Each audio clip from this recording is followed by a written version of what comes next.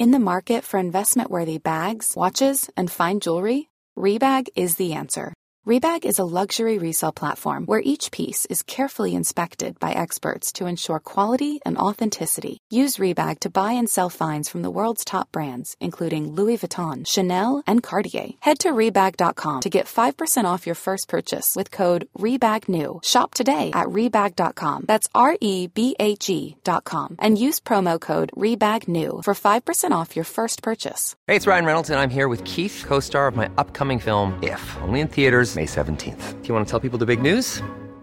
All right, I'll do it. Sign up now and you'll get unlimited for $15 a month and 6 months of Paramount Plus Essential Plan on us. MintMobile.com/switch. Upfront payment of $45 equivalent to $15 per month. Unlimited over 40 gigabytes per month. Face lower speeds. Videos at 480p. Active Mint customers by 531.24 get 6 months of Paramount Plus Essential Plan. Auto renews after 6 months. Offer ends May 31st, 2024. Separate Paramount Plus registration required. Terms and conditions apply if rated PG. Hey, I'm Ryan Reynolds. Recently, I asked Mint Mobile's legal team if big wireless companies are allowed to raise prices due to inflation. They said yes. And then when I asked if raising prices technically violates those onerous 2-year contracts, they said, "What the f*** are you talking about, you insane Hollywood ass?"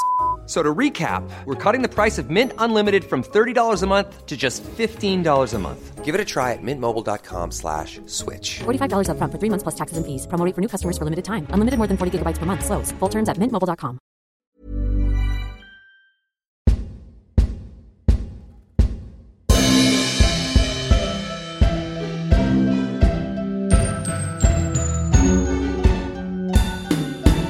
Really 007. Well, welcome everybody again to the Really 007 podcast. I'm Tom Pickup, and we're here for this special interview with not one but two composers, and they are responsible for introducing us to Pierce Brosnan's James Bond with their amazing music for the trailer, the teaser trailer for GoldenEye, and we're looking forward to talking about that. Now, you can watch all our other interviews on our YouTube channel, and we've got them on iTunes and Spotify for the audio episodes, and we're also on social media. We're on Facebook, Twitter, and Instagram, and you can find loads of daily interactions, posts, and questions and quizzes and all sorts of things Bond-related. So please have a look at that. So yes, we are here with Star Parodi and Jeff Fair, and as you can see, they're together. They're not only a musical combination, they are married. That is right, isn't it? Yeah, better just check, before. But yes, they're a musical force to be reckoned with, and they've scored hundreds of pieces of music for pretty much every genre there is, and pretty much every platform. So film, TV, trailers, as I've mentioned, and video games as well. They've done songwriting and produced their own albums, produced for others, I believe. And Star has done her own albums, and now their daughter, Isolde as well, is following in her parents' amazing musical footsteps with her own music career. So a very musical family, all three of them, it seems. So yes, but I mean, as Bond fans, our introduction to them was for pretty much single-handedly, like I say. I think it was pretty much the best ever teaser trailer I've ever seen, and something that completely sold the world to Pierce Brosnan. After that long 6-year gap waiting for Bond, this was the thing that was like, wow, we want to watch this. This looks like Bond is back, and it's sort of Bond, a mix of the old and the new, because that's the thing. It's like both traditional in the sense the music and the images, but this is like a modern edge, and the music reflected that. But we'll go into that later. But I'd love to start, guys, with your sort of your career beginnings and you're like, what's your musical backgrounds, each of you? I'll let Star start. Well, first, I just want to say that in your intro, when you just said that was exactly what we were hoping for. Yes. The Bond teaser trailer, and with all the, redoing. I mean, that was like out of your mouth, the same direction that came from the head of creative at MGM. There you go. Well, that's what you obviously delivered there, didn't you? That was the mission that was assigned. Yes. Yeah, very good. But, for me, I started out as a keyboard player and pianist playing in soul bands. Yeah. I toured with a lot of different people. One of the first people I toured with was a guy named George Howard, who was a jazz, pop, kind of R&B saxophone player. Really great, amazing band. Guys from Shalimar and Frankie Beverly and Maze. And I was always the only girl, but they were like my brothers. And we did Whitney Houston's first tour. We opened for her, and oh, magnificent! Did some really, really cool gigs with him. And then I got a job. Well, previous to that, right out of high school, I got a random call to come and play keyboards on the show Fame, which was it was after the movie. It was the television show. Yes, yeah. So I played keyboards and on that show for a couple of years on and off as a musician, whenever they would have their, I guess, cafeteria moments or, Right, yeah, I know what you mean, yeah. Breaking the song and dance. I was there, got kind of hooked on writing because the music supervisor, Maureen Crowe, who went on to find I Will Always Love You for Whitney Houston, and become founded the Guild of Music Supervisors, but she was just starting, I was just starting, and we started writing some stuff together, and Jeff too, and you too, anyway, Jeff. And some of the early songs were for Janet Jackson, who was on the show at the time, and so early beginnings, really fun. Then there was a show called the Arsenio Hall Show. Oh yeah, well, love him. He's hilarious. Yeah. So he was just starting, to have his own talk show. Yeah. I was so fortunate to be asked to be in the band of that show. So I was in the band for 6 years for that show and got to basically play with many, many, many heroes of mine and get to know them, and just the musicianship was very high. This is Star Parodi!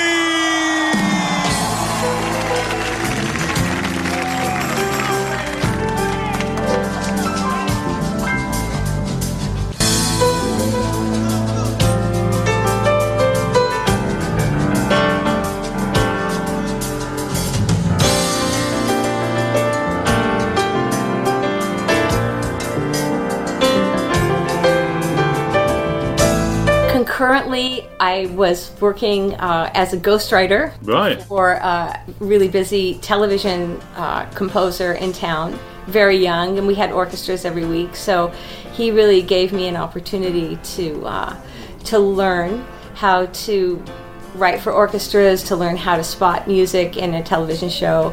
So anyway, that was all kind of going on, and was super busy, but I was completely loving it. Yeah. And after the Arsenio show ended, Jeff and I, during the Arsenio show, because I got to stay in town, as a touring musician, you're always out of town, right? And then you come back and it's like everything's happening, then you come back and nothing's happening. And then you go out again, everything and then nothing.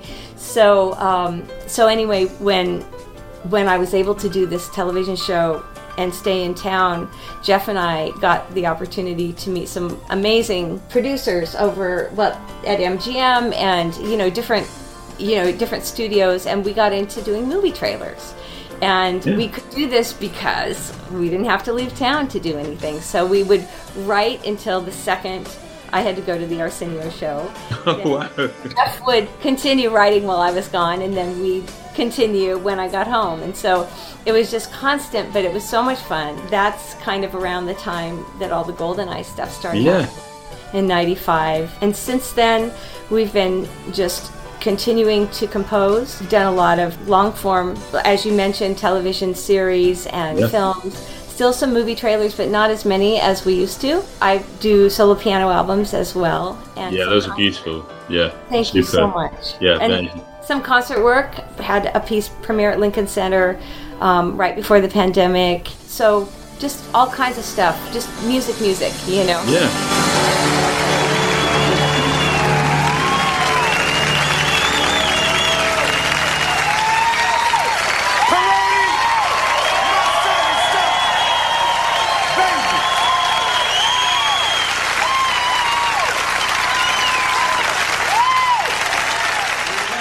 Both classically trained, or did you sort of learn on the job as well? Or? Well, yes and no. I was, I played French horn and bass guitar and... Yeah, you play a lot of instruments, Jeff, don't you? Yeah, I play them. What's the word we use? Ignorantly. Ignorant. No. But that's a compliment. Bass I play, but that's a compliment. But I'll, sometimes I'll pick up an instrument and try to find a little bit of a new approach to it, just because that's what's easy for me. Right. And that's what I might hear in my head, Sometimes it works and sometimes it fails miserably.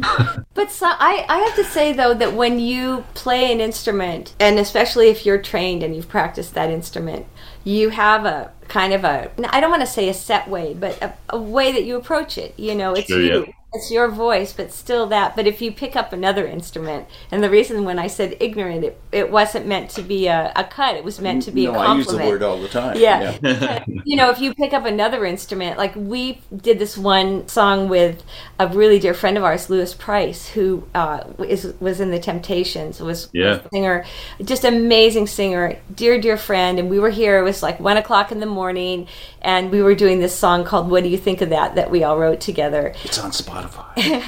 Yes. Jeff comes walking out with this old trombone that he fished out of the closet, and he starts playing it, and he can't play trombone, but the sounds that he was making were like so perfect for this that we just recorded it, and I love it. So that's what I mean by ignorant. But not everyone could do that. It's obviously, you've got to have that musical brain in order to sort of pick it up. Once you've got one instrument, it helps with other instruments, doesn't it?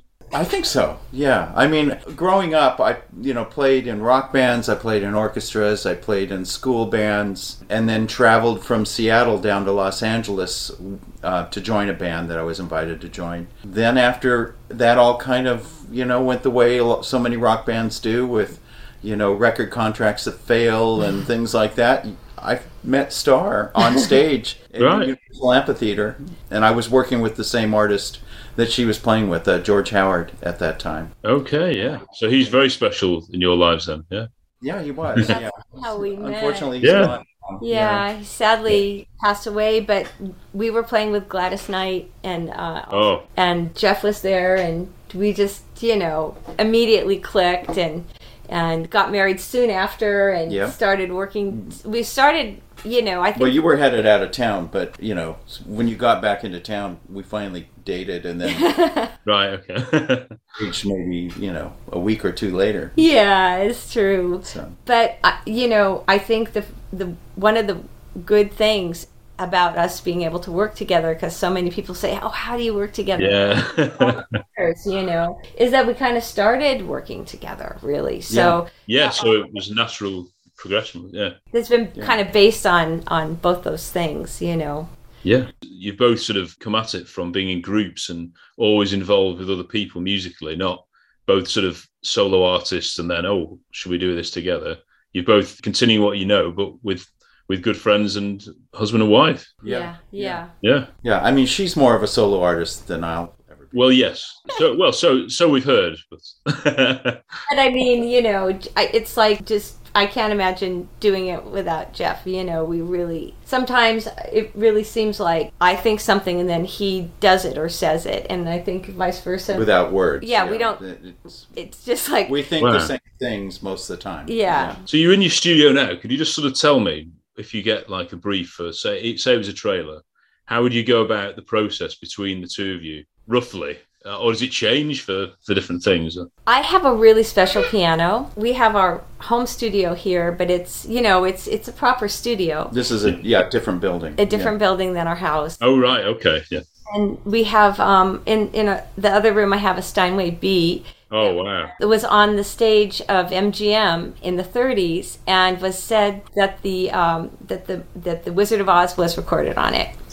Oh my word! Really special special piano, and it has the tag that says MGM on it. If we were unhooked, I could walk over it. Yeah. Also has the gum. It still it has some gum underneath it. It's so cool. You kept that there, yeah. All the studio guys, back in the day, in the 30s, they just take their gum out and put it under the piano. So when they were redoing it, restringing it, redoing the hammers, everythinging it, because it had a beautiful sound, but it didn't have a good touch and it needed some work. They were starting to scrape the gum off, and I was like, no, don't scrape the gum. No.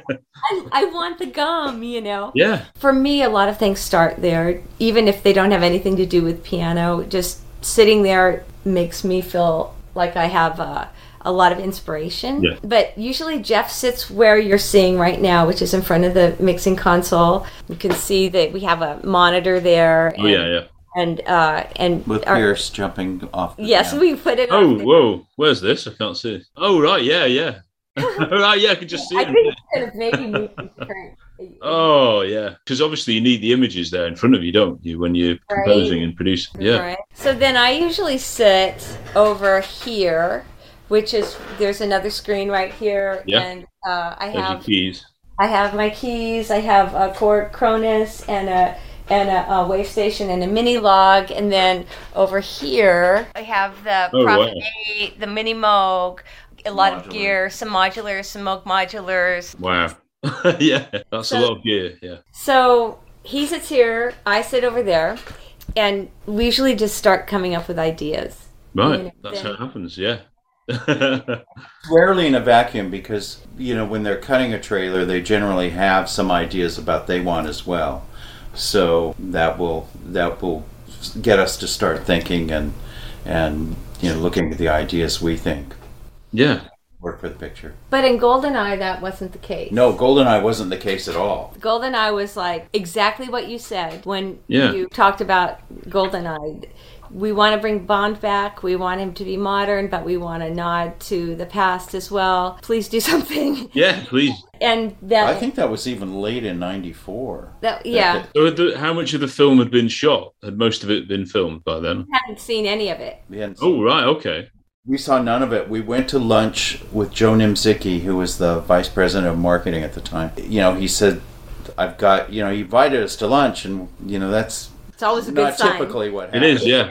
It's either a really good thing or a really bad thing.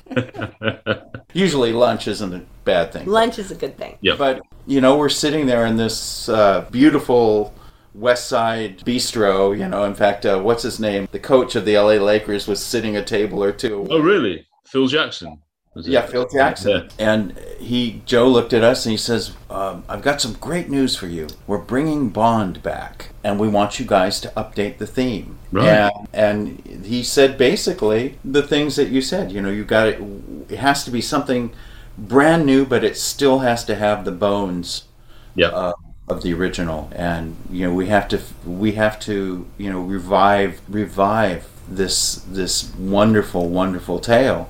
And we have to do it with something brand new. And so he just let us go. He just said, go, put your ideas down, and then send it to us, and we'll work with that. I think we did 2 versions. The first version had a little bit more of the slower part in the beginning. Yeah, like when Pierce is walking up towards the letters and all that, yeah. Well, none of the picture was done. So we did... Oh. It was all before there was picture. They cut the picture to the music. Yeah, they cut the picture to the music. So we did the music completely, got it all signed off on by, MGM, and then they cut the picture to that. Oh, right, okay. So goodness me, that's amazing how they've done that then, isn't it? Because there's 2 sections to it, isn't there? There's obviously the main section with the Bond theme. 3. Oh, 3, yeah, sorry, yeah. You've got that intro with the sort of what instrument's that's being played? So that's really a great question, and it's very unusual because we didn't want to have synthesizers at the beginning, but we wanted to create this a pad, a mysterious. It is ethereal, isn't it? Yeah. But something that moved, and changed, over time. Yeah. So it's all guitars. That whole thing. Huh. So it's Peter Maunu who worked with me on the Arsenio Hall show. We stood next to each other for 6 years. Yeah. It was amazing.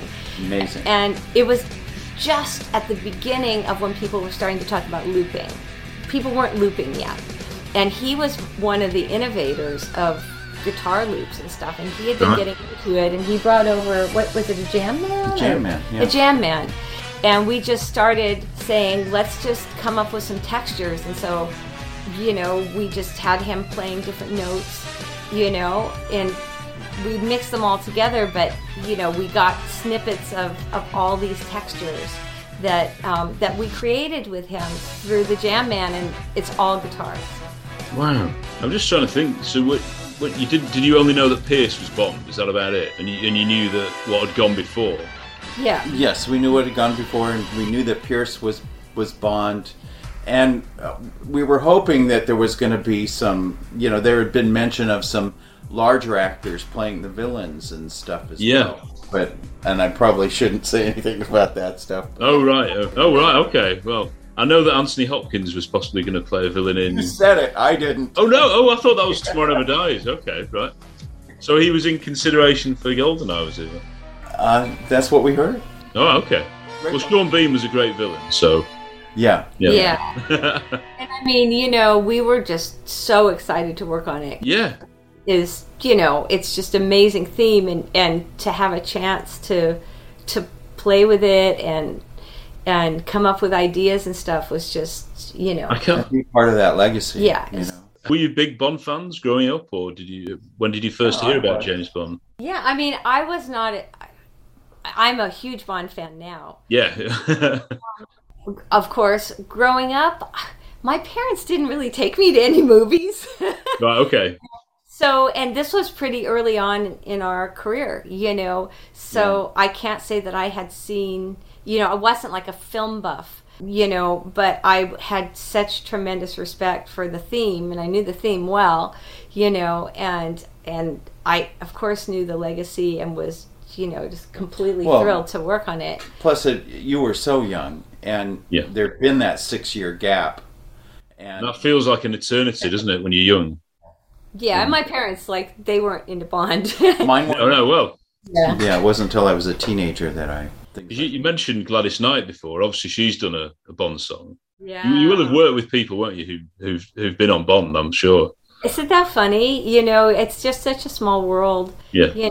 But yeah, she's amazing. And we recorded the brass for Bond in our living room.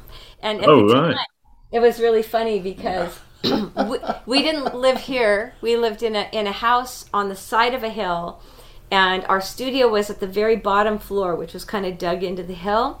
And 2 floors up was our living room where we recorded the brass, and we had all these cables going all over the place. And so but the talkback, I think, wasn't working or something, so you'd have to run up 2 flights of stairs, to say, oh, you guys will do another take, then run down, sometimes falling. I broke my toe. You did break it. Oh, no. Going down those stairs, just running back and forth, trying to get the sessions together for that. But that was really, really cool. And we layered the brass, but it was just all in our living room. It's amazing, isn't it?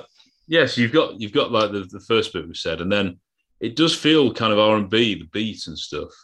And is that because of your own musical backgrounds and things? I don't know whether that you drew that drew to you. Well, we were pulling from a number of influences, everything from grunge, to hip hop, to some soul. We wanted to bring everything, a little taste of it, without it being, like a crazy gumbo, Yeah. having some main influences that would touch people and get them excited about it. Just thinking about it now, it's so good. Because you've got that, like you say, that intro, and then the beat comes in. The beat is a bit like the music used on the game as well. I don't know whether you've heard that, have you? No. Have you not? No, I've seen the GoldenEye game, yeah. Yeah. The Nintendo game. Yes, that's right, yeah. On thing. Yes. Our nephew would always tell us that. Yeah. They took what you did. I think they did, yeah. Yeah. Because it's when you press pause on the game, it cuts to the watch. And it's that kind of R&B. Oh, it's almost like trap music, it's really interesting. But this was all a new sound, to me at least, in the mid-90s. It was crazy. It was new for us too. I mean, we were trying stuff, and Roland 808s and drum machines. Yeah, we did that, and then we had some live drums on it. Yeah, we did some toms, some tom fills live. Toms and cymbals. And, Yeah. But most was drum machine with some sweetening of drums. Right. Samples. And some samples, yeah. You've got the electric guitar as well, which goes amazing as well. Yeah. Who played that? Yeah. Most of that was Peter Maunu. Right. Playing the electric guitar. I did add a few little things, and then I played bass on it. So good. Played bass on it. Yeah, I did. You never knew that. Yeah. It goes by so quickly when you're working on these things. Sometimes you have to look back at them and you go, "Oh, did I play that, or did she play that?" Yeah. You go, "Oh, I don't even remember that happening." But, well, you send it off, and then you're on to the next thing, I guess, aren't you? And then you wouldn't hear about it or see the trailer for a bit. We didn't, and no, I think also, I mean, nobody knew how good how good the relaunch of it was going to be. Yeah, of course. Yeah. So for us, just like when the Arsenio Hall show started, I mean, nobody knew that it was going to be, such a massive show. Yeah. I think, with the Bond theme, we were so excited to work on it, and we were really excited when we saw the cut, but we didn't know, none of us knew how it was going to be received. Yeah. So when it was received so well, audiences were going crazy. We were so excited because you go to the cinema just to see that trailer, Oh man. Yeah. It was just, I mean, it was really a thrill to know that people were responding to it, and that we did, hopefully did it justice, or what we wanted to. Yeah. Really, a lot. We wanted to do it justice. I mean, there weren't many teaser trailers, were there? Like a quicker trailer that really, because nowadays they do give away an awful lot of the film, don't they? They seem to in the trailer, but this is just giving you a glimmer. And it's a Bond film. It's not like a twist film, is it? Okay, there is with Sean Bean, but it was. I mean, I don't think he's even in it. You can't even see him in the trailer. So it does leave so much to the imagination. Just seeing these images of Bond, the most Bond images with that music, it's just a winning combination. And I wish they do more. Wish they do more of that kind of thing in general. I mean, in the movies. Yeah. It was really probably the first of its kind of that kind of trailer. Yeah. I mean, it was really almost more of a music video. Yes. In fact, it really did change how people approached action trailers from that point out. We would go to meetings at in different editors' bays for different projects, and they'd pull up something, I'm probably not at liberty to say, but other spy action stuff, and they'd start playing their trailer, and it'd all be cut to GoldenEye. Yes, yeah. Just make it work like this. Yeah. And we ended up working on a lot of other kind of spy trailers. Yes, you've done a lot, haven't you? But that one I think was the most special of the trailers that we ever had a chance to do. How did it end up? I can see you got your gold record in the background. How did it end up on that album? Because to put music from a trailer is amazing. Through fans. Right. Oh, there you go. Yeah. Fans were contacting MGM and United Artists, and they for years. Yeah. That happened in 2003? I think. Was it 2003 or 2007? I can't remember. It was one of the two. It was 7-8 years after. Yeah, it was a few years, wasn't it? Yeah. And they called us and they said, "We need your permission to release this." And what happened? And they said, "Well, we just get all this mail, saying we want this." And the funny thing is I don't think it's available right now. Oh, right, okay. Well, I've got that CD, so I've got it. But it is one of those things. So in the mid-90s, of course, you couldn't just go on YouTube or Spotify or iTunes or something like that, could you? To hear that, you had to watch the trailer, which might not have even been on the video of GoldenEye. So it was like, it was, okay, right. Well, that's good, yeah. So you basically had to put the video in to listen to it. So when we got the chance to hear it on that CD, I remember my friend Rob, who was going to be on this, he was obsessed with it. And I remember he was like, "What's an unusual name? Parody Fair. I wonder who he or she is." And you didn't. The internet wasn't the same then, was it? You couldn't sort of. No, we were anonymous. Yeah. Well, yeah, people wouldn't know who you were, would they? Yeah. No, I mean, and it's go ahead. Oh, I was just going to say now, like if you eat something, people take a picture of it and go, "Look, this is what I'm eating now," or "This is what." They do. Yeah. but then, and it's hard to believe it was, that long ago, but I mean, then it was like nobody really knew who was doing the music for the trailers, and pretty much all the trailers we were doing at the time were all custom. We were scoring everything, 2-3 orchestras a week, and the best rhythm players in town, and just, it was just a wonderful thing. And then I believe that they used that theme on 3 other Bond movies. I was looking. I think it's definitely on the Die Another Day one. Die Another Day, Tomorrow Never Dies. So the Pierce Brosnan ones, yeah. Yeah, and then Die Another Day, we actually did another version. Okay. Yeah, we did another version that's which was much faster. Yeah. Yeah. Kind of, super compressed. Actually, Paul McCartney's drummer is playing on that one. Oh, nice. When danger becomes a temptation, when every move brings you closer to the edge, when you live each day like it's your last, there's a surprise around every curve.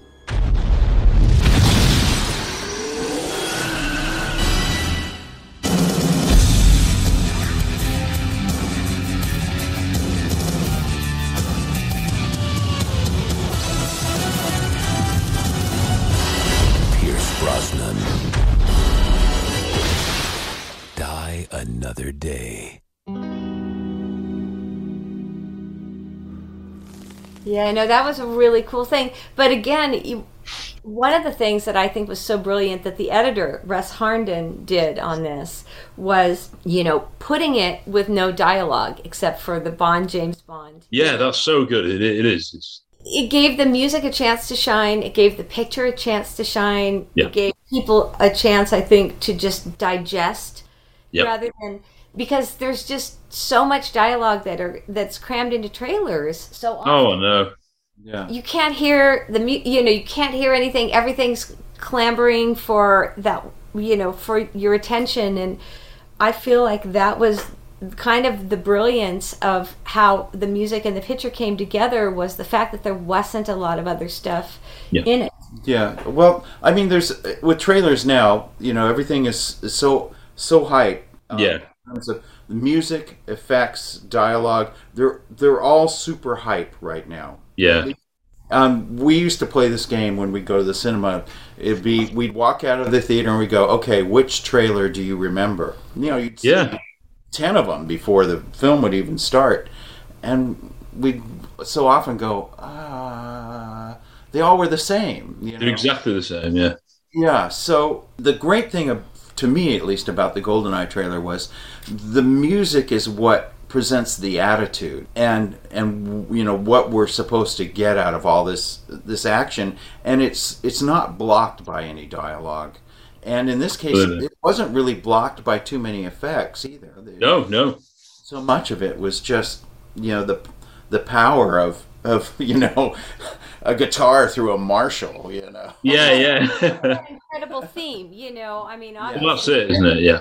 Theme, which we didn't write, but we had the great. Technically, John Barry didn't write it, did he? But didn't stop him from creating the greatest versions of it and using it as a template. I know he says he did sort of. Anyway, that's such a controversy. We have no insight. We don't know. We never. Well, even Monty Norman, I think he borrowed it, didn't he, from a Caribbean song he heard, and he based it on that. So to think going back to that version of it to your version of it shows what a good piece of music it is, to how different that is. Yeah. It's an amazing piece. It is, isn't it? Yeah.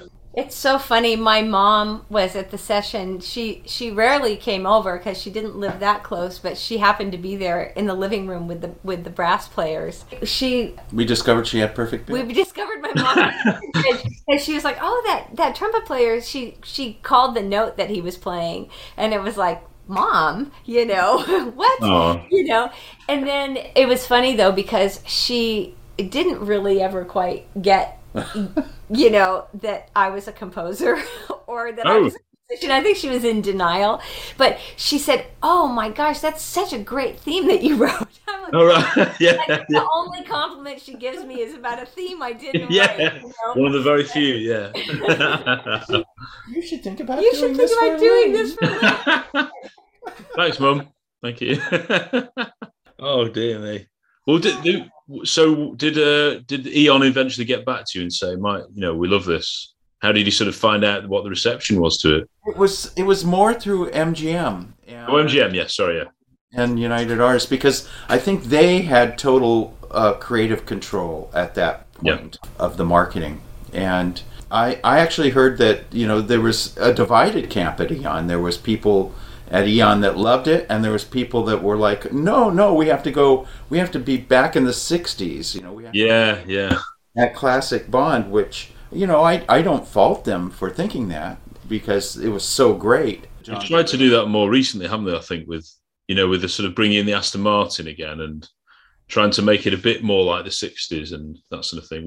Whereas Pierce Brosnan was like, no, we love all that, but this is the 90s. We're not relying on any sort of legacy in that sense. We're going to make our own with these films. And I think also Joe Nimzicki, who Jeff mentioned earlier, who was the head of creative, he was just a creative genius. Right. He really was. And we had this really weird shorthand, because so often people who are executives, they have some really great insights, but they don't know how to convey their feelings in a musical term. Right? Yeah, and of course. As composers, we so often get, I'm not sure how to say this to you. I don't know how to tell you what I'm thinking, because and people feign ignorance, and it's like, you just can never make somebody feel ignorant, because their feelings are so valid, and it's just a question of translating, And so with Joe, we had developed this language where he would say, I want a tension chord, and we'd know exactly what he meant. Wasn't a tension chord. Or, I want, certain things that he would ask for, we'd say, I know what he wants. And so we were getting a sensibility through working with him, because we did the United Artists logo for him. I was going to mention that. So is that the one with the stone in the background and the sort of the big letters? So when you go to the theater and you saw Goldeneye, the first, that was us as well, Yeah. Speaking of Goldeneye, I think that was Is it that one? Yeah. That was the first one it was attached to.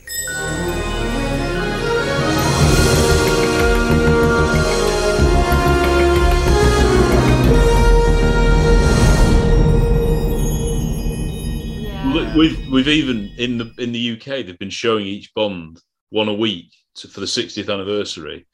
And they've already had complaints that they weren't using the correct United Artists logo and theme at the time the film was out. So I don't know whether I think they've been using the sort of 80s one for the ones we've seen recently. But yeah, that again, it's like when you're so excited to see the film. So you'd seen it. I remember seeing that for the first time at the cinema, and then you have to wait months and months to see it on video, and then to see that first United Artist. Hey, I'm Ryan Reynolds. Recently, I asked Mint Mobile's legal team if big wireless companies are allowed to raise prices due to inflation. They said yes. And then when I asked if raising prices technically violates those onerous 2-year contracts, they said, "What the f*** are you talking about, you insane Hollywood ass?" So to recap, we're cutting the price of Mint Unlimited from $30 a month to just $15 a month. Give it a try at mintmobile.com/switch. $45 up front for 3 months plus taxes and fees. Promo rate for new customers for limited time. Unlimited more than 40 gigabytes per month. Slows full terms at mintmobile.com. Ready to pop the question? The jewelers at BlueNile.com have got sparkle down to a science with beautiful lab-grown diamonds worthy of your most brilliant moments. Their lab-grown diamonds are independently graded and guaranteed identical to natural diamonds, and they're ready to ship to your door. Go to BlueNile.com and use promo code LISTEN to get $50 off your purchase of $500 or more. That's code LISTEN at BlueNile.com for $50 off. BlueNile.com, code LISTEN. And then you got, did he have the lion, first of all? Or is it the other way around? I can't remember now. I don't remember. I don't remember which one. I think it may have only been the United Artists logo. Yeah, well, yes. But that was that's synonymous with my being brought up with GoldenEye, because it was the first one we saw at the cinema, you see. Wow. We just had the old videos to watch. So this was like, wow, we can actually see a new Bond film as it's coming out, as it's being made. So it's always been very special. That's amazing. Yeah. And we did that with an 80-piece orchestra at Sony. Oh, really? Yeah, so that was really amazing. It's like, what is it, like 15 seconds long or something? How do you condense all that? 14 seconds. 14 seconds. And there are 3 parts. Yeah. So our instruction for that, again, from Joe, was we want the past, present, and future of United Artists to be, expressed in this 14-second logo. So it actually has 3 sections as well, although you might not think of it. Yeah. It has this kind of building, swirling strings going up to it, which represents the past. The past, it felt like it was a nod to the old movies and the kind of romantic thing. And then the brass, coming in, that felt like, the present. Here we are, Powerful 90s. The powerful 90s. And then there were some bells and some little synth stuff at the end going off. Fire going. And that was the future. Yeah. Well, again, the beat in the background is a bit more funky, isn't it? Than the strings necessarily. Yeah. Amazing, yeah. This is Marguerite Lavoise, the photographer in Dr. No. Ladies and gentlemen, you are listening to Really 007. So you've done quite a few trailers as well for other films, and it's all your trailers and more. It's just original music, isn't it? When we do it, it is. Yeah. Because nowadays they often use a pop song, won't they? And then at the end there'll be like all the Marvel ones. I saw the latest Thor one the other night, and it like you say, it's just a few images from the film. You've no idea what the plot is. You've no idea what's going on. There's like, it ends in something pretty epic. Then there's like, it says the name of the film, and then there's like a joke, and that's every single. I'm very cynical here, but it just. Yeah, I don't know. I know you don't want to slag off your industry. Yeah, well, we've been doing more long form work. Yeah, in fact, we're halfway through a film right now. Oh, great. Okay. Just finished writing the last cue yesterday. Yeah, but now we're going to produce the music. Right. That's such a long. How long does that take then to score a film then? We've been working on it for almost 2 months, about a month and 3 weeks. So far on this film. There's about 45 minutes of music in it. About a month left to go. Wow. A little under a month. We have a couple of recording dates with orchestra and some soloists and stuff, and all the music is written and approved, and so we just now need to get it. Okay. But it's for a beautiful little film. Little, I say, because it's not epic, Yeah, okay. More of an emotional It's film. more, yeah. And you've got all the images definitely for that. Yeah. yeah. Because the cues have to match, don't they? The images. Yes. Yeah. I would hope so. Well, I know some composers, obviously, before they've seen it, they have images in the mind, and they've got things they're working on and little melodies, maybe. I don't know whether you do that as well. We do. Yeah. Sometimes when we did, what was it, the Will Smith one, Wild Wild West. Oh, did you do that one? Yeah. Yeah, they just showed us. We did one of them. Well, we did one. Right. It was, at the time, maybe the most expensive trailer made. And it was not for public. It was for corporate sponsors for the film. So it was made before, and they had just showed us conceptual drawings. They said, go record with the orchestra, do something this century, Yeah. Wild Wild West. But it was West. kind of like a steampunk thing. Yeah, it was, wasn't it? Yeah, it's very visually different, I suppose. Than Yeah. If you just told you what it was about, you wouldn't have a clue, would you? Yeah. Yeah. No, it was. We saw all the visuals and stuff, and spoke with Barry Sonnenfeld, who was the director. Oh yeah. He came to the recording of what we did and stuff. It was really a neat. That's great, isn't it? Yeah. Yeah. How often do the directors or people get involved, or is that obviously for the films you're scoring? I assume the directors have a lot of input. Yeah, 100%. Yeah, there has to be very solid relationship in terms of getting things approved and done, and understanding what the director's talking about with the long form stuff. But with trailers, it was a little bit of a tightrope because I'll say it. Okay, you say it. Marketing departments and directors rarely get along. Okay, right. Well, yes, I can understand that in a way. Actually. Yeah, directors really have a vision of what they see the film to be, and it rarely matches the marketing department's version or vision of what they see will sell the film. So right, because the marketing department is focused on what demographic is this trailer going to touch, and the director is, well, that's not the story, and the marketing person is like, well, we need to get this is and you want them to see it. You need to sell it so they can see your story. And so we had a lot of really interesting conversations with directors, and sometimes they were just very collaborative and amazing, and sometimes we could tell that there was a friction between them and the marketing department, and at that point we just wanted to not be in the middle of anything. We just wanted to do our job and try to make everybody happy, but sometimes that was hard. I mean, I'm sure there was times that prevented us from actually working on the long form version of something, right? Because we have to make the choice on the project we're working on, who is your boss? Whose inspiration do you need to follow? You have done that though, haven't you? Where you've scored a trailer for a film that you scored, or a series. Have you done both for the same? The very end of last year, I worked on a show called Genlock for Michael B. Jordan, and it was apocalyptic show. It's on HBO Max. It's a really cool show, and it's a limited series, so there's 8 episodes, and then we did the trailer for Comic-Con as well. Oh, fantastic! Yeah, really cool. And then the 18th Angel, way back, we did the trailer for that? We did the trailer. I don't even remember that. Oh my gosh. And we recently got asked to contribute music to the trailer. We're working on the film we're working on right now. But we're not doing it because we're working on the film. We're just that's too so busy. Yeah. Well, then you've got. I mean, there's times I took a little time. We have a daughter who's 18, and those first few years, I felt like I was having hallucinations because I just wasn't sleeping. You really have to. I think there's no place that you actually land. I feel like careers are very fluid. Definitely. We've been really blessed to be busy, but there's moments when we're not, and then there's moments where we're just crazy, so we just embrace everything. You knew that, didn't you, as soon as you went in the industry? As a musician, even if you're a touring musician, you know that, don't you? Oh, yeah. And you've got to accept the jobs when they come, and then you've got to accept that it's going to take up all your time for a long period. Oh, yeah. There's no such thing as an 8-hour workday. Yeah. No, not at all, no. Yeah.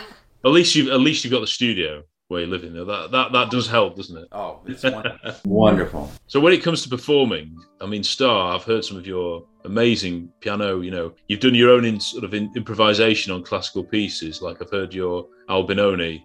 Oh. That's fantastic. But you also compose your own music as well. So I was just wondering if you'd tell us a little bit about that experience.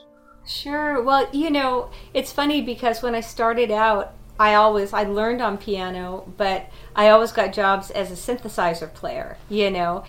Yes, yeah. I was lugging my synths around, and there were times that I would play piano, but I was mostly hired to play synth, and including on Arsenio Hall show, I was the synth player, Yeah. The thing that really touches me so deeply is just the sound of the strings reverberating, against the soundboard of a piano, and I just almost get a visceral feeling from it, and I get pictures in my mind, and it just all kind of comes together for me when I play the piano. And so we were doing a trailer one day, I think it was like around 2006 or something like that, or around then, 2005, 2006. I don't know if you guys know what the NAMM show is, but NAMM show, National Association of Music Merchants, is this big get-together that happens in LA and usually Nashville or Chicago. Yeah, it happens by Disneyland. Okay. It's a huge event that all musicians and composers go to, as well as music manufacturers. And it's basically a place for music manufacturers to show their new gear, and for musicians and composers to come and check out everything that's new, check out what's happening with software. Steinberg is there, Spitfire is there, all the piano companies are there, except for Steinway. Korg, who I've had a long, wonderful relationship. Fantastic. They've always been amazing. They're all there. And you walk around and, Stevie Wonder is walking by. Bono is walking by. Stevie Wonder might just sit down at one of the keyboards and start playing, Herbie Hancock. Oh, my word. A couple of the last NAMM show, we had a chance to hang a little bit with him because I knew him from way back, and right. and he's just playing and hanging and checking out the pianos and stuff. So it's a really cool event. And I was at the NAMM show, which I've gone to every year since I was a teenager, and I was playing the piano, and some people started gathering, and Jeff noticed. And we were doing a trailer, and he said, a lot of people were really responding to you playing the piano. Why don't you do a piano record? And so we just threw the mics up, and I started just improvising, and that was the record Common Places, which was my first piano record, and it was really well received by a lot of people. Won a couple of awards, and it was just one of those things. Steinway contacted me and asked me to be a Steinway artist, which of course I was. What an honor. Felt very undeserving, but very, very excited because, I do have a Steinway and it is a big part of my life. I just felt like, oh, there I am. I found my voice. I've been playing since all these years. I love it, but the piano is my voice.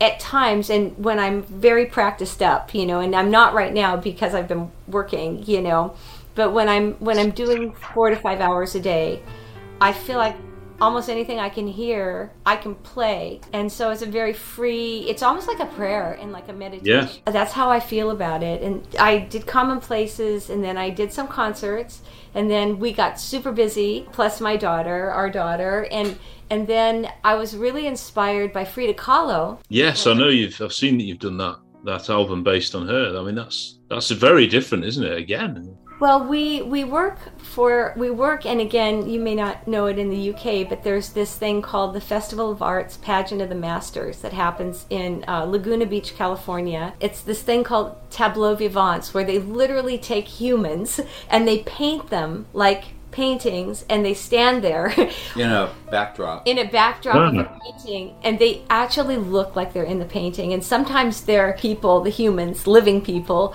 are suspended riding a horse or doing all this stuff. You can't even imagine what they do. It's so cool and so weird and quirky, but cool. There's about 2,800 people every night at this venue. All summer. Sounds amazing. It's like a small Hollywood Bowl. Okay, yeah. 7 nights a week, all summer. And they have an orchestra, and they recreate great works of art. They have the orchestra play, and composers write music for the story, basically, of the art that they're talking about and showing the people that are standing the makeup doing. So the first year that we did it was all about muses, and Frida Kahlo, they were talking about her because she was Diego Rivera's. Yeah. The thing that I found that was really different about her was that unlike the other muses that they were kind of almost tragic figures, that they stepped into the background. They didn't get credit for what they did. They were, unrequited love. Maybe they fell in love with the sculptor and they were used, but Frida Kahlo, she, through all the adversity and through her, being in a very bad trolley accident and having multiple surgeries and the whole thing, she was able to have her voice be heard, at a time also when women weren't really heard that much. And then she's got Diego Rivera, who's also a great, painter in his own right. And so to emerge from that was really inspiring to me. She just inspired me. And then my dad, before he met my mom, he lived in Mexico. He's an Italian immigrant, but he lived in Mexico for much of his life before he met my mom. He was in his 60s when he met my mom. So he had a whole other, life in Mexico and a real connection to that. And so I thought it would be amazing to kind of take the inspiration and kind of the wanderlust and feeling that I got from my dad living in Mexico, and then the inspiration of Frida, and kind of put it together in The Heart of Frida, which is the album the other solo piano album that I did. Yeah. It is amazing, isn't it? And you've also done projects for personal projects. I know I've seen you done To All the Little Girls. I've listened to that. It's fantastic. And The Joy of the Waters as well. It's quite good that you've got to do something far more than just a piece of music about love or something, you know, something that everybody does. Oh, well, you know, it's more interesting, isn't it, and more personal. Never doubt that you're valuable and powerful and deserving of every chance and opportunity in the world to pursue. And to all the little girls who are watching this, and to all the little girls who are watching this. Well, to all the little girls was really exciting because it was with our daughter. Yes. You know, it was something that just seemed to touch people. I think it was because it was just so from the heart, from her heart. You know, she wasn't putting on any airs. She was just singing that. And I sometimes would look at it and think, if that wasn't my daughter, I'm still touched by the words and the music and all the kids that were playing the strings. You know, that was just her classmates. We wrote a string arrangement for her classmates. It was just meant to be a school project. And then her music teacher was wonderful. Was Marianne Cummins, just amazingly talented woman and perceptive. And she was so moved by the song. She goes, "Oh, get your parents to write a string arrangement and record it." And then she sent her friend over to record it, who was somebody that we knew kind of peripherally, Terry Sanders, who's an Oscar-winning filmmaker. So he came over with one camera, his assistant, and the kids were right here in that room right there. And, you know, it was just really cool, a very spontaneous recording. And then we cut it with him, and we just put it on, I think, my Facebook page. Yeah, Hillary, and then YouTube. Hillary Clinton put it on YouTube, and Hillary Clinton heard it. She tweeted it. At the time, she was not president. Okay, yeah, after the election. Session speech was just something that then the New York Times called and wanted us to do it at Lincoln Center, and we were a group of girls to play, and it was amazing. It was pretty crazy. It's amazing how something can start off like that. Because I suppose it'd be relevant to Hillary and the sort of, don't worry, it'll be okay kind of. I know that sounds depressing, but... It was wild because I was sitting in front of this computer right now, the one... Right. And I was just looking at the email, and all of a sudden, you know how little messages pop up in the top right-hand corner, you know, of emails? All of a sudden, there was like thousands of them coming in. And I thought, wow, it was all these people subscribing to a YouTube account. He thought I was getting really popular. I thought blown up. You know, and then I looked to all the little girls, Isolde to all the little girls, and she was home from school with the flu, and she just started dancing all over. I bet she did. But you know, you can't plan something like that. You know, I think that's that factor that you just never know. Just like the Bond trailer, you just do your best. You put your heart into everything. You have no idea what's going to happen. You can't plan for something to go viral or be well received, and sometimes you do something that you think, this is the best work, you know, and nobody ever sees it, or nobody cares, you know. and you just think, you know, how could this be? So I think life is it's just a series of amazing points that connect, but you can never really plan. I guess you can plan to be ready and to do your best, but you can't really plan for anything to happen. No. Hey, Sarah. Yeah. And I suppose that's something that social media is a force for good, isn't it? In that sense, that suddenly everyone picks up on something and then it's everywhere, and you know they can get inspired all over the world. Whereas with the GoldenEye, it was more no one knew anything until they saw it, and then wow, it's out there, and you know. It was a mystery, you know. Yes, yeah. Friends of ours are still finding out. No, right, okay. You know, if only social media had been around, you know. Gosh. Yeah. But to a question that you asked earlier about how we found out that it was, you know, well received, was Joe Nimzicki often submitted stuff, some of the trailers that he worked on, which he was producer of this, for awards. So this started winning every single award that he, put it up for, like every one. We were just like, what's happening? Trophies started arriving at the house. I mean, a good part of these, I don't know if you can see it. Oh, there we are. Yeah. Oh, wow. Yeah. A lot of those are from Bond too. Yeah. Oh, wow, good. I know as well. You did on your one of your albums. You did a piano version of the Bond theme as well. I did, which is totally different. Yeah. Again, feeling very connected to that theme, feeling very grateful, and at the time it wasn't that far. I think that was in 2006 when I did that. Yeah. So it wasn't that long after we had worked on all the other Bond. Yeah. Right? So I still was really feeling it and wanting to honor it and just do my own little version of it. Just to talk a bit about Bond. I mean, what do you think about the GoldenEye score? Because it's quite controversial with some Bond fans. It's quite sort of Soviet, isn't it? And sparse at times. And I've personally come to sort of, because it's so synonymous with a film I love, that kind of skews your perspective of it maybe. But I like it. I know it's a bit out there sometimes. I don't have a comment about the score. I mean, Eric Serra. So much of his work. He's done some brilliant scores, hasn't he? Yeah. Professional. Yeah. Oh, one of my favorite scores ever that he did. Yeah. I haven't listened to the score so much, with an ear. Okay. And how it works with the picture, That's the biggest part. Is it telling the story? Absolutely, yeah. John Barry. I mean, I'm assuming you're a massive fan. One of the. I mean, he must be one of the greatest composers ever, and he's from just up the road in York, from where I live. And I don't know whether.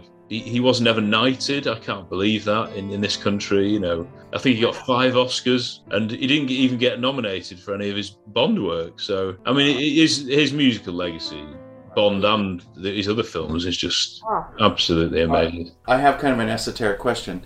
Did he drive around really slow? Well, yeah, that's what the effect it should have, shouldn't it? Yeah. Yeah, his tempos were just slow and drawing anything out. But he was jazz, wasn't he? He started in jazz as well. I think so. Yeah. That's interesting. Yeah. So great, amazing.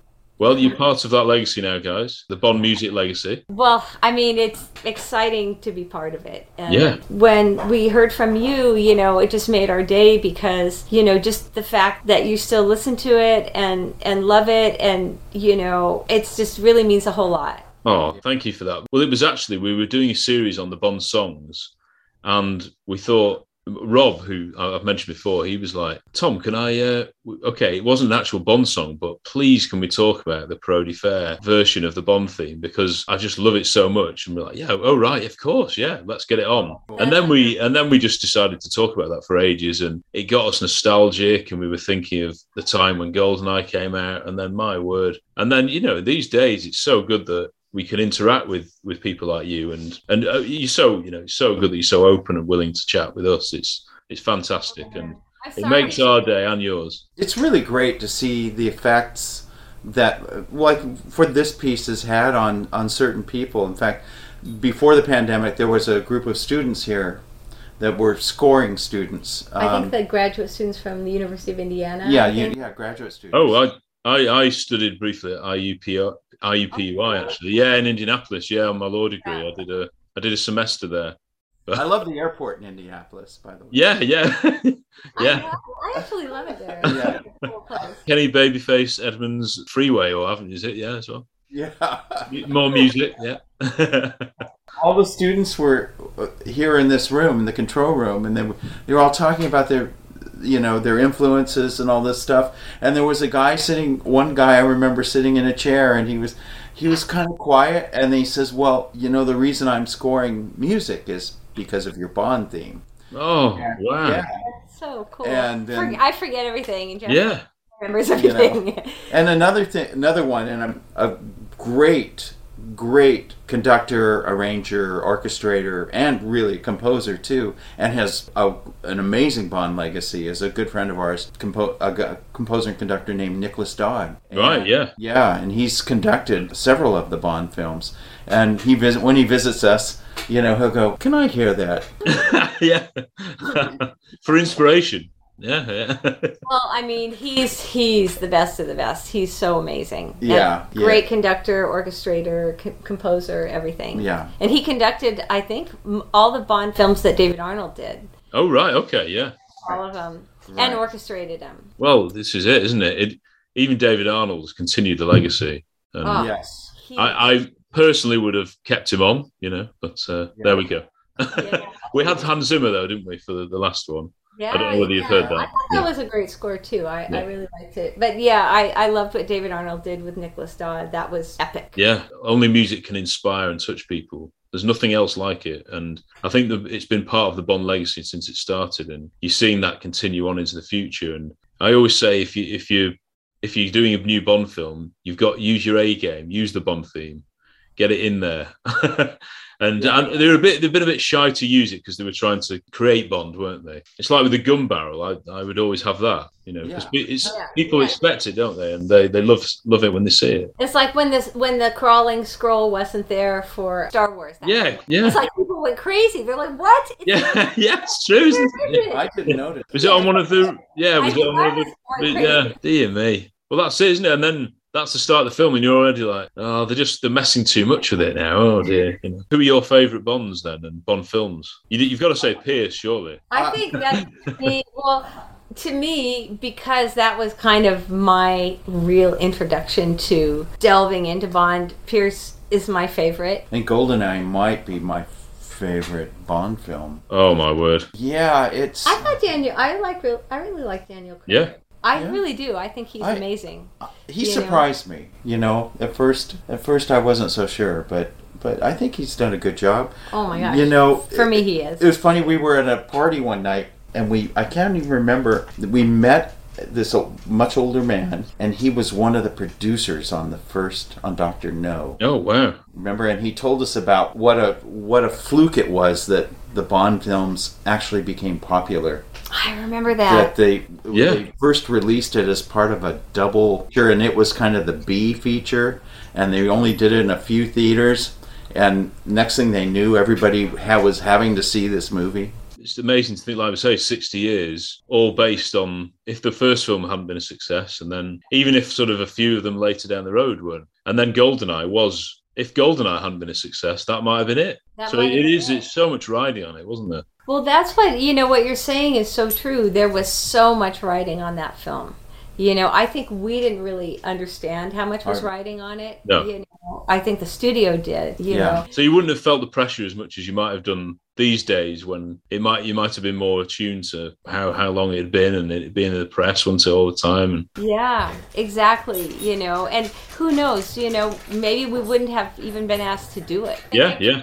So much now where so many of the movie trailers are based on, library music, and there's so much really high quality library music that's recorded with orchestras. Yes. Really, really highly produced that they might have just picked something or someone or had another artist do, so we were, in a way, I feel really lucky that we were really in the right place at the right time and had been doing some really good work for MGM, so they trusted us, but still, it was... You make your own look, and it's an amazing finished product, and like you say, the legacy of it is all linked to the GoldenEye success, and I thank you for it as a Bond fan, as a music fan as well. I really do, and I'm sure a lot of the listeners will thank you too. Thank you very much, guys.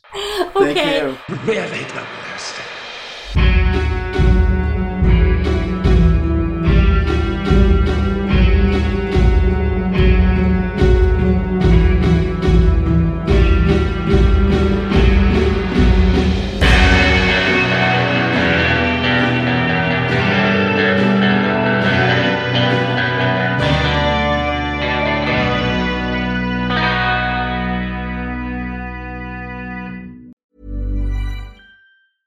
Imagine the softest sheets you've ever felt. Now imagine them getting even softer over time. That's what you'll feel with Boll & Branch's organic cotton sheets. In a recent customer survey, 96% replied that Boll & Branch sheets get softer with every wash. Start getting your best night's sleep in these sheets that get softer and softer for years to come. Try their sheets with a 30-night guarantee. Plus, get 15% off your first order at bollandbranch.com. Code BUTTERY. Exclusions apply. See site for details. Want to get a chiseled look in the jawline? Sculpt and shape your jawline with added volume from Juvederm Volux XC. Juvederm Volux XC is an injectable gel specifically designed to be robust enough to improve moderate to severe loss of jawline definition. And it is the first and only hyaluronic acid filler approved for the jawline. Add volume to your jawline for a chiseled look with Juvederm Volux XC. For important safety information and to find a licensed specialist, visit juvederm.com. That's JUVEDERM.com. Not for people with severe allergic reactions, allergies to lidocaine, or the proteins used in Juvederm. Common side effects include injection site redness, swelling, pain, tenderness, firmness, lumps, bumps, bruising, discoloration, or itching. There's a risk of unintentional injection into a blood vessel, which can cause vision abnormalities, blindness, stroke, temporary scabs, or scarring. Talk to a licensed specialist to find out if it's right for you. Visit Juvederm.com. That's JUVEDERM.com. Imagine the softest sheets you've ever felt. Now imagine them getting even softer over time. That's what you'll feel with Boll & Branch's organic cotton sheets. In a recent customer survey, 96% replied that Boll & Branch sheets get softer with every wash. Start getting your best night's sleep in these sheets that get softer and softer for years to come. Try their sheets with a 30-night guarantee. Plus, get 15% off your first order at bollandbranch.com. Code BUTTERY. Exclusions apply. See site for details.